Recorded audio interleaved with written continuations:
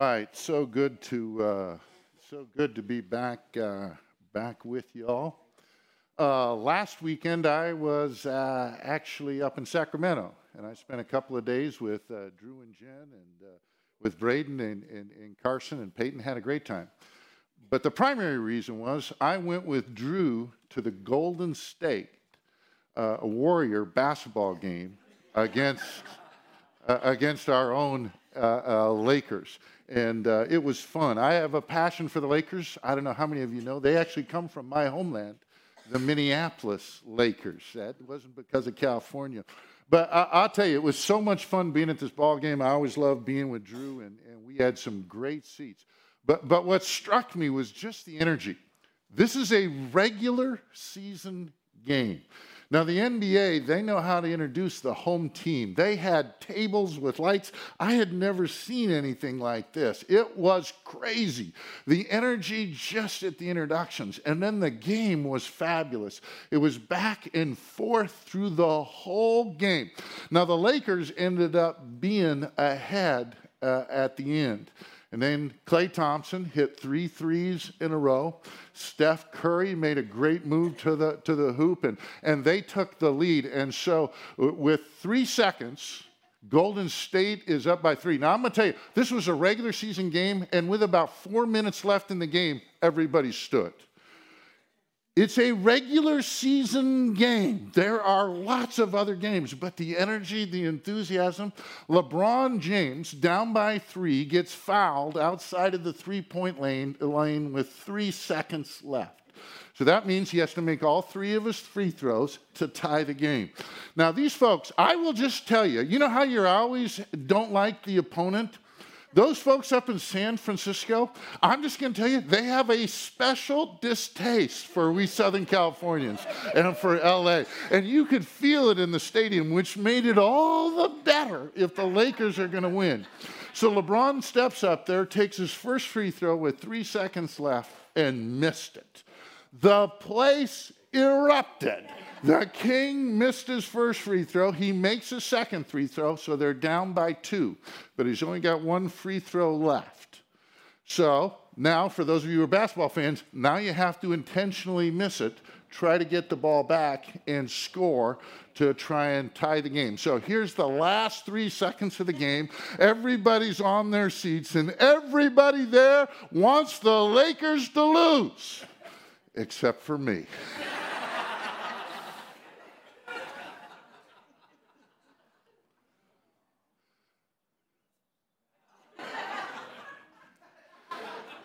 Here we go. Is it going? There we go. Can we have the sound way up? Way up. Rebound. Porter had it. Picked up by James. Puts it up. That's it. Golden State wins. Now, here's what struck me. You can't get it from this. The place erupted. There was so much noise. It was nuts for a regular season game. Now, no kidding. Here's what I'm thinking about as I'm at that game.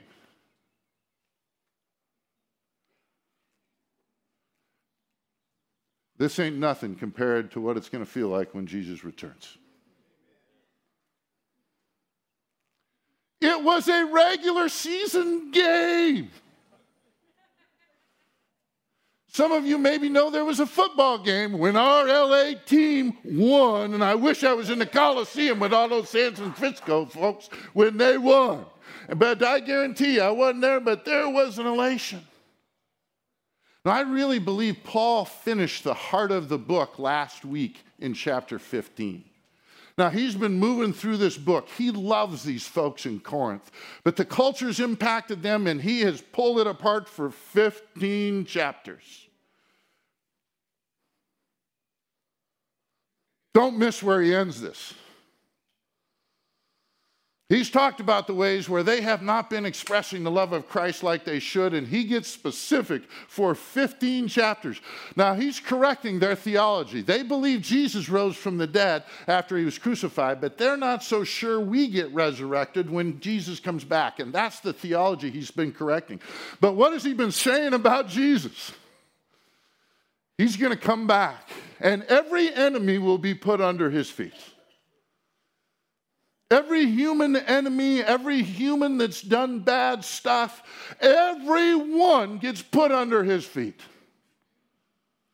Every evil spiritual force gets put under his feet. Natural disasters, disease, guys, they will be gone. And then we looked at it last week. What's the greatest enemy? The final enemy. After he destroys and puts everything else, everyone else under his feet, what does he absolutely destroy? Death is gone. And I'm sitting there at this game. Now I'm having a great time. Wish the Lakers had won. But I'm thinking about what it's going to be like when Jesus returns. They got all these lasers and electric and band lighting it up for all these players at the intro. When we see Jesus descending from heaven, can you imagine how thrilling that's going to be? When we see him put every enemy, finally death, under his feet.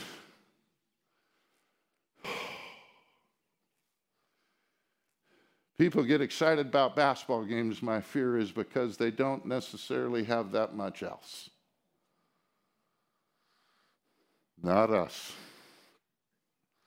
Because the reality is, in Jesus we win. Now you heard me say the heart of the book finishes with chapter 15. Well, heck, I can make some stuff up out of 16, even if we finish with the heart of the book. Now, here's what we're going to do. We're going to go through all of chapter 16. We're going to move through it fairly quickly. It's his postscript. There's a bunch of details. He loves these people. He has a relationship with these people, and there's some practical things he's taking care of, out of which we can derive some principles. Now, in the middle of this, in verses 13 and 14, he preaches just a bit. And he suggests 5 ideas. I actually think they're the big ideas of this book of how we ought to live. But we're going to move through the beginning of it, then we're going to read the middle, then we're going to deal with the end, and then we're going to go back to the middle. Everybody make sense?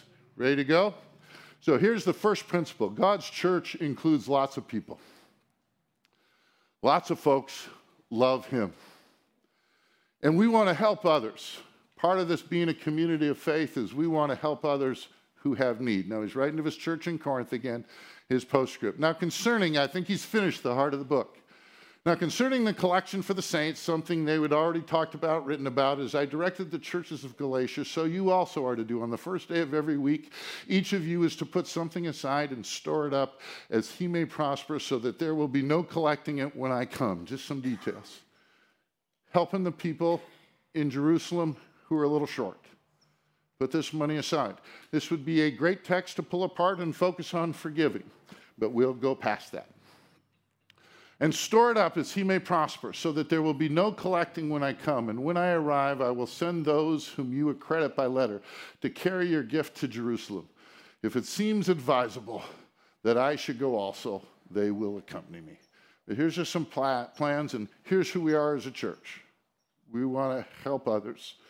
Part of what we do around here, and we want to, hopefully, I know we're doing more now, but we have a benevolence fund that helps folks when they're hurting. That's part of who we are. We're invested in churches around the world, helping the gospel go forward. Even though we haven't personally interacted with those folks, that's what we do. We want to help those who treasure Christ. And God uses lots of people to help us grow. As I read this, while I'm reading it, you can think about some of the people that God's put in your life that have helped you grow. I'm old. I got so many people that have helped me grow. I got so many people helping me grow now. Oh, to be grateful. I will visit you after passing through Macedonia, for I intend to pass through Macedonia, and perhaps I will stay with you or even spend the winter, so that you may help me on my journey. Paul's helping them. The Corinthians are helping him wherever I go. For I do not want to see you now just in passing. I hope to spend some time with you. I love y'all, if the Lord permits. But I will stay in Ephesus until Pentecost, for a wide door of effective work has opened to me, and there are many adversaries. Now, I'd love to pull that apart and make that a sermon right there. Did you see what he just said? Great opportunities, great challenges. Welcome to life. This is the way it works. And when Timothy, somebody else comes, see that you put him at ease among you, for he is doing the work of the Lord as I am. So let no one despise him. Help him on his way in peace, that he may return to me, for I am expecting him with the brothers. Paul, Timothy. Now concerning our brother Apollos, I strongly urged him to visit you with the other brothers. I love the candor here. It was not at all his will to come now. He loves you, but he didn't really want to see you right now. Again. Come on. I don't care who you are. That is funny. But it was not at all his will to come now. He will come when he has opportunity. But here's the reality again. Paul just listing three of the folks, Paul himself, who you had in your life that's really helped you grow in Jesus. The reality is most of us have had a bunch of people that have influenced and been representatives and illustrations of Christ's love that have helped us grow. This is the way God's designed the church to work. Now, the big idea is we're going to come back to this. I'm just going to read it, and then we're going to come back to it. Does that make sense? You ready? Be watchful, number one. Stand firm, number two. Act like men. We'll pull that one apart. Be strong, and let all that you do be done in love. Now back to these principles that he's been filling us up with. God uses lots of people to help us grow. The third one here. We all want to encourage others. I love this text here. Notice the people that Paul lifts up. Let's not forget, part of the way the culture is impacting the church is we are folks that are fascinated with celebrity. How many of you know the name Klay Thompson? Some of you? Oh man, we got to get more sports fans. That should be a name. There we go. LeBron James. All right, there we go, there we go, there we go. And that's what's happening in that church. That was a big issue. You remember all the way back to the first chapter, and it kept coming up. They're raising up the famous people. Notice how Paul finishes this letter. Very practical advice, but there's a principle in here. We all want to encourage others. Now, I urge you, brothers, you know that the household of Stephanas were the first converts in Achaia, and that they were devoted themselves to the service of the saints.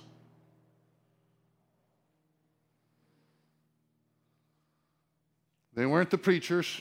They weren't the elders. Because this, again, it probably happened in Corinthians' day, but we don't create celebrities and people that have more prestige in churches today, do we? I mean, that is something from ages past. But we would never lift up some people because they're more well-known than others. Come on, we've read Corinthians. We know better than that. You know that the household of Stephanas were the first converts in Achaia and that they devoted themselves to the service of the saints. Now notice what he says here, be subject to such as these.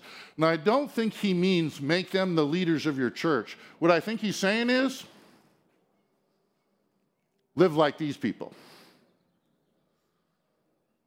Those people who promoted Jesus and they weren't doing it for the esteem, they weren't doing it for the credit. They were the people behind the scenes. Be subject to such as these. To every fellow worker and laborer. I didn't look it up, but if I gave you the name of the guys that wash the jerseys for the Lakers, do you think we'd recognize it?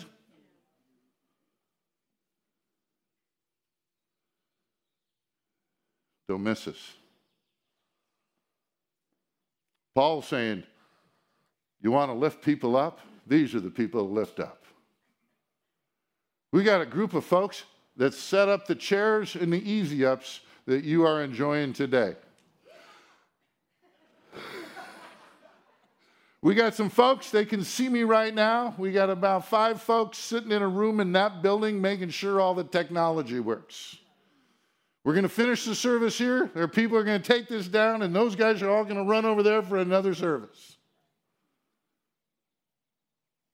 Paul says, in the church, those are the folks we lift up, not the preaching guy.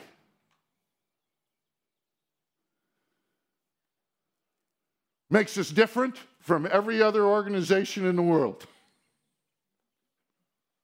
That's who the church is, because everybody, he's already pulled that apart, has a vital role. Be subject to such as these and to every fellow worker and laborer. I rejoice at the coming of Stephanas, Fortunatus, and Achaicus, because they have made up for my absence. For these folks, they refreshed my spirit as well as yours. These guys that set up the chairs, these folks out here taking care of the tech, if we're getting refreshed at all, who do we recognize? It's not really Sharia. I don't think it's the band, and I don't think it's me. Paul says, don't overlook those folks that are the life of the church. Oh, those are the folks. Those are the folks that you recognize. Then the last one, and we're going to finish the chapter with this, except for going back. We're grateful for all who fellowship with Jesus. Just a lot of folks, a lot of connection. As being part of this church, those who treasure Christ, there are a lot of people. The churches of Asia send you greetings. Aquila and Prisca, which is Priscilla in the other New Testament texts, together with the church in their house, send you hearty greetings in the Lord. All the brothers send you greetings. Greet one another with a holy kiss. Some sort of greeting that was unique to them. We're not going to initiate that one around here. Not exactly sure that was, but some sort of greeting that likely, we're going to go maybe with a special handshake. We'll go a different route. I, Paul, write this greeting with my own hand. If anyone has no love for the Lord, let him be accursed. In the middle of all this, he adds that one sentence. Again, as we've gone through the book, Paul loves these folks, but he's concerned that some of them may not have genuine faith. At the end of this thing, he throws in one sentence there again. Loving Jesus is the most important thing in life. And those people who don't love Christ, and I think in the middle of this, at the end of this, there's just this one last warning to these folks. Make sure you love Jesus more than any other thing. Our Lord, come. He's just finished 15 in the second coming, what that's going to mean. The grace of the Lord Jesus be with you. And then he ends it because he loves these folks. He's talked more directly to these folks about negative things in their lives, individually and collectively, than in any New Testament book. Nothing else is close. His motive is love. He's trying to help them get more focused on Jesus, have the culture impact them less, get focused on Jesus. And how does he finish this? My love be with you all in Christ Jesus. I love you, Paul says. At the end of the day, that's what we as the church are. A group of imperfect people who will not be glorified until Jesus comes back. Until then, we're all bringing faults, weaknesses, areas of growth that need to be stretched. But God put us here to love one another, to encourage one another in the love of Jesus. It's why we exist as a community of faith. Oh, how he loves us. Oh, how he loves us. This is the foundation.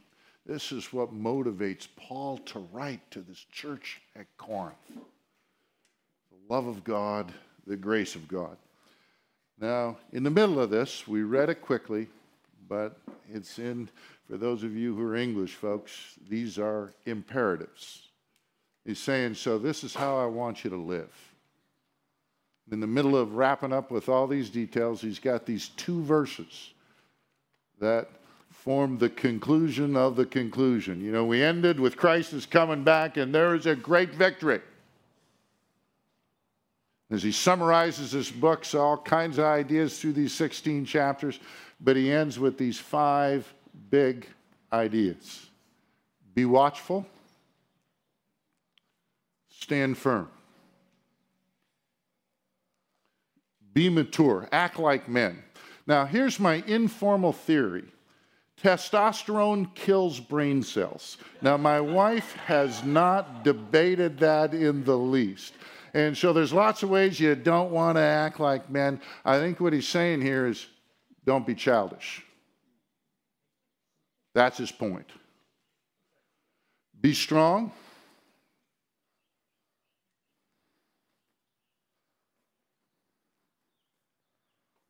And if we could get this last one, which I think summarizes the prior four in the whole book. There would be more people who would love Jesus.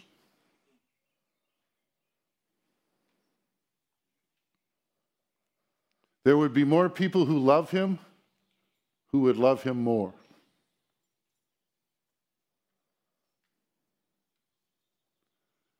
If we could get this last one, I think the church, just going to speak of America, would have a very different image than I think we have with most of the folks out there that don't love Christ.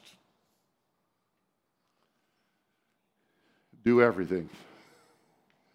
And I think he means everything in love. Be watchful. I think what he's talking about here is he's talking of his church that's being impacted by the culture. There's things going on in the culture that entertain them, that fascinate them. This is a church plant. Of course they're impacted by the culture.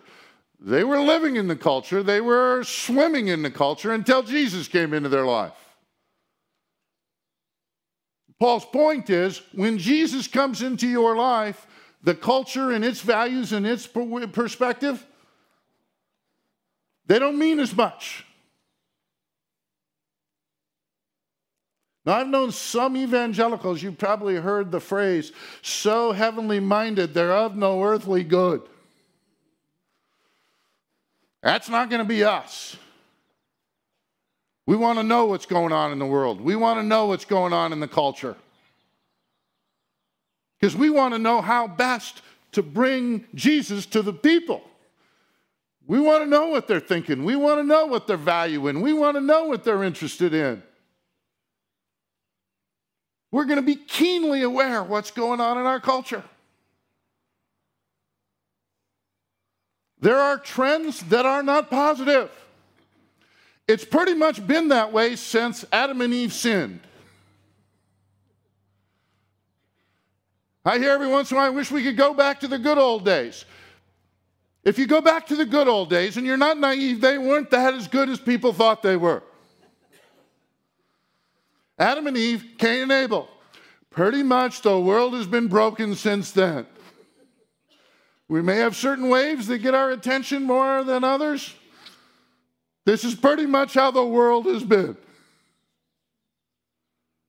And it's going to be until Jesus returns. But we're here to be salt and light in this broken world. So we need to know what's going on. We need to know what the issues are that people are wrestling with. But we are going to stand firm in Jesus. The culture's trying to throw their stuff at us. The culture's trying to influence us. We're going to stand firm in Jesus. Now, in the last 2 years, it just appears to me, all anecdotal, all personal. Everybody gets that, right? The church has given evidence that the culture is having a bigger impact on us than I would like. Now, I don't believe it's any greater in the last 2 years. It's just the challenges we faced made it more obvious. Been doing a lot of reading out there, and for me, the merging of politics, COVID response with faith in many cases has been greater than I would like it to be.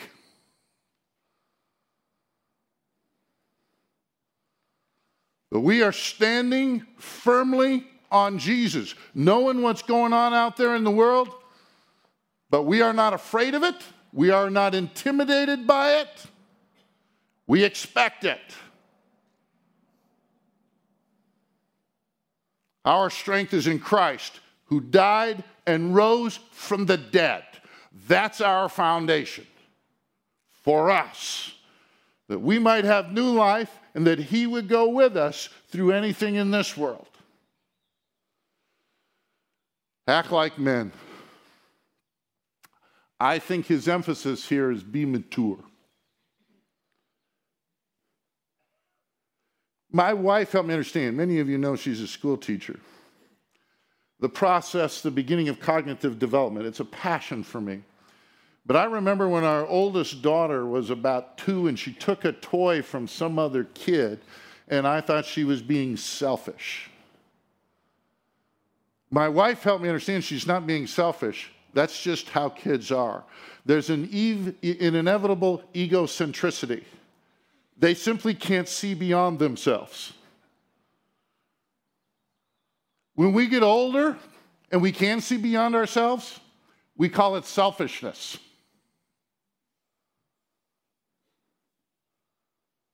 How many are fuzzy on what you prefer and what you like? May I see your hands? You just go, I really don't know what I like. I've heard more people in the last 2 years give me stronger opinions on what they prefer about everything there is in life than I've heard in the prior 61 years.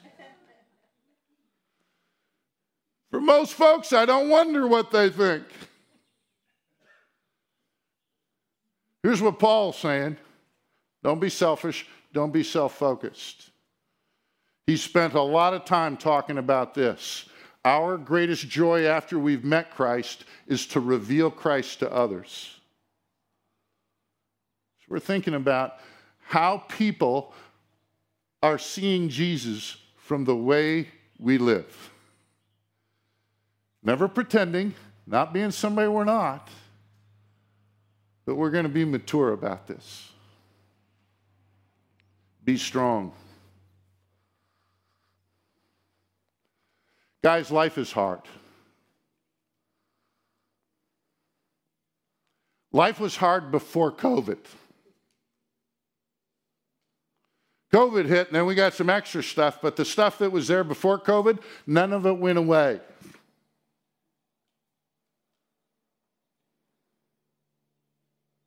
We live in a broken world. This is hard. Relationships are hard. Sometimes making a living is hard. A culture that seems to be increasingly promoting values that are alternative to our values in Christ.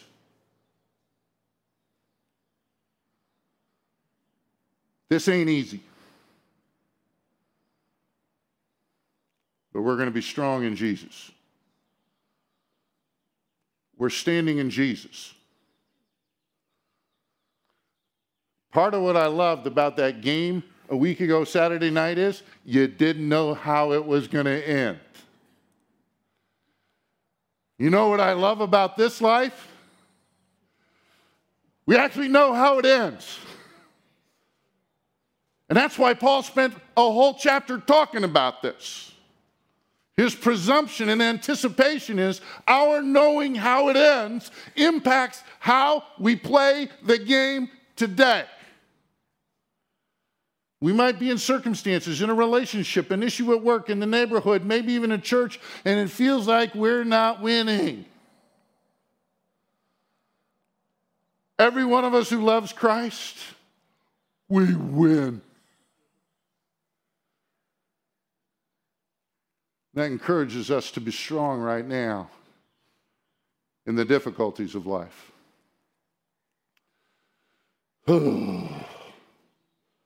Maybe I should sit down and we should have just 2 minutes of silence for everybody to think about this one.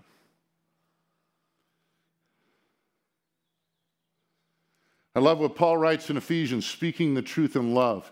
He has spent 15 chapters speaking the truth. Much of it was not easy for the Corinthians to hear, to read. But what I'm talking about is the tone.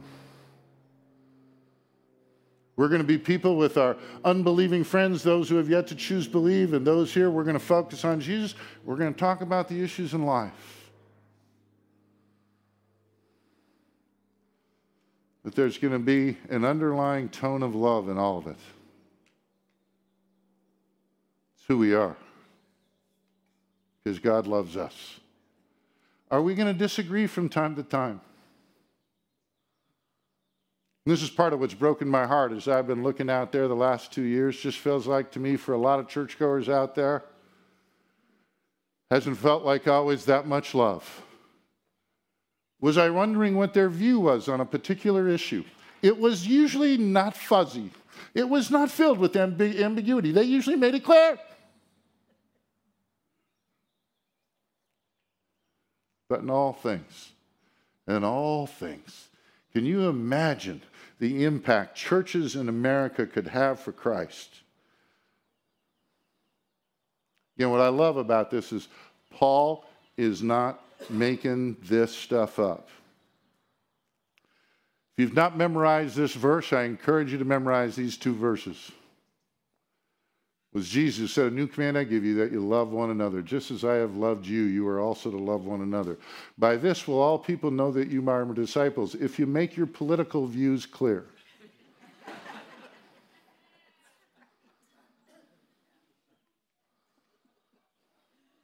Now, don't misunderstand me. Do I think we should be involved in politics? What do you think?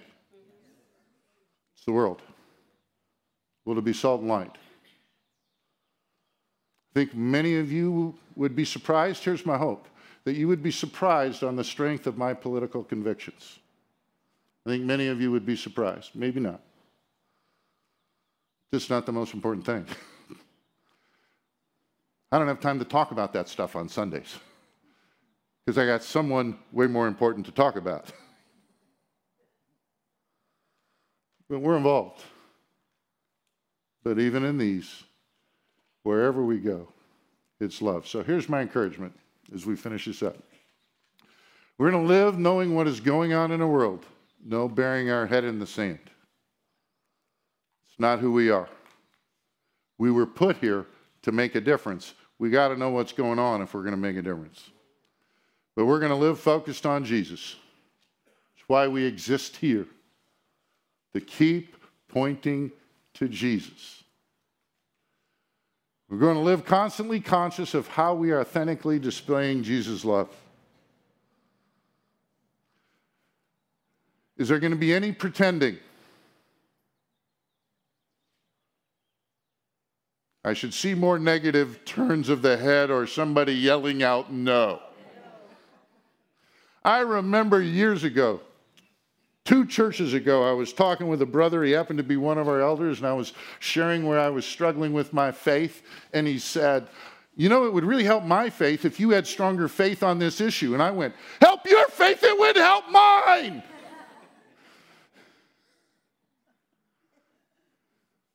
We're making assessments, but no pretending. My conviction is if we're just genuine with where we're at in God's sovereign plan, that's what other people will get from us. No pretending. But we are asking, with the best of intent, what image of Jesus are people getting from the way I interact with them?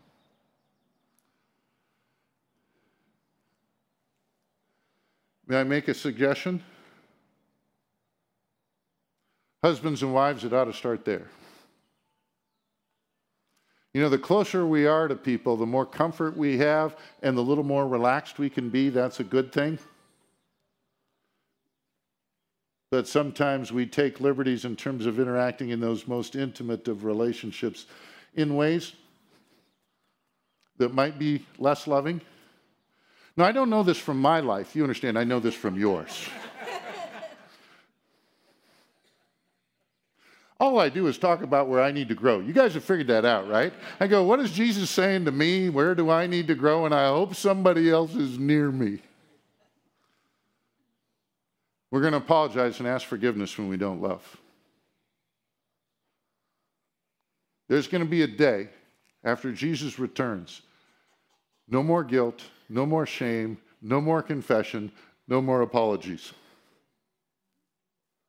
It's a great day. And we're going to spend eternity like that.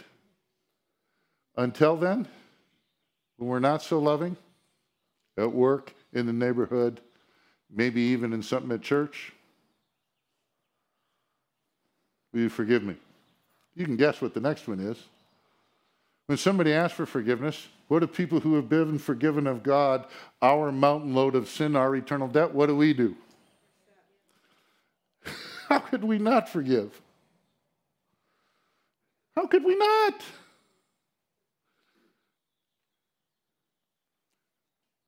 Not the big idea of this text, but it's talked about by Jesus and all the biblical authors.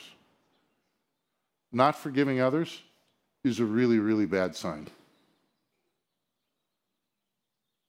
One of those cultural principles is we deserve to get even. Not forgiving other people is a really, really bad sign. So we're going to do that. Now we're going to read 1 Corinthians 13 regularly. This wasn't primarily written by Paul. He's going. He's writing through 1 Corinthians. He's going, these pastors, they're going to need something to read at a wedding. I'm going to write 1 Corinthians 13. This is going to be a great wedding text. We got this beautiful love chapter because that's the biggest problem this church is having. Not loving each other like they should. So he puts this out. It applies to our families. It provides to our home, our life group, Sunday mornings, wherever we go. Love, love, love, love. Are we going to speak the truth? Are we going to share our preferences? Yes. Are we going to insist on our preferences? No. But we're going to share them. We're going to start by asking other people, though. Here's what I think the loving thing would do. What's your preference? How would you like this? Love. Father, you are good. Thank you for inspiring Paul to write this letter. We want to be instruments of your grace in this world. We want to know what's going on. We got so many friends and family members, work associates that don't love you. We pray that you would use us as instruments of grace wherever we are. Here in our community here, Father, we want to challenge one another. We want to encourage one another. And we want to speak the truth if it needs to be spoken. And we want to do that in love. But our prayer is that you will lead us forward, that you will help us all to trust you more, that you would help our church family to trust you more. I pray, Father, that you would fill us with so much of this grace and love that the people that we're connected with out there in the world, they'd be caused by your Spirit to ask this question. What is it about RCC folks that make them so loving? It's just different than I experience in the world.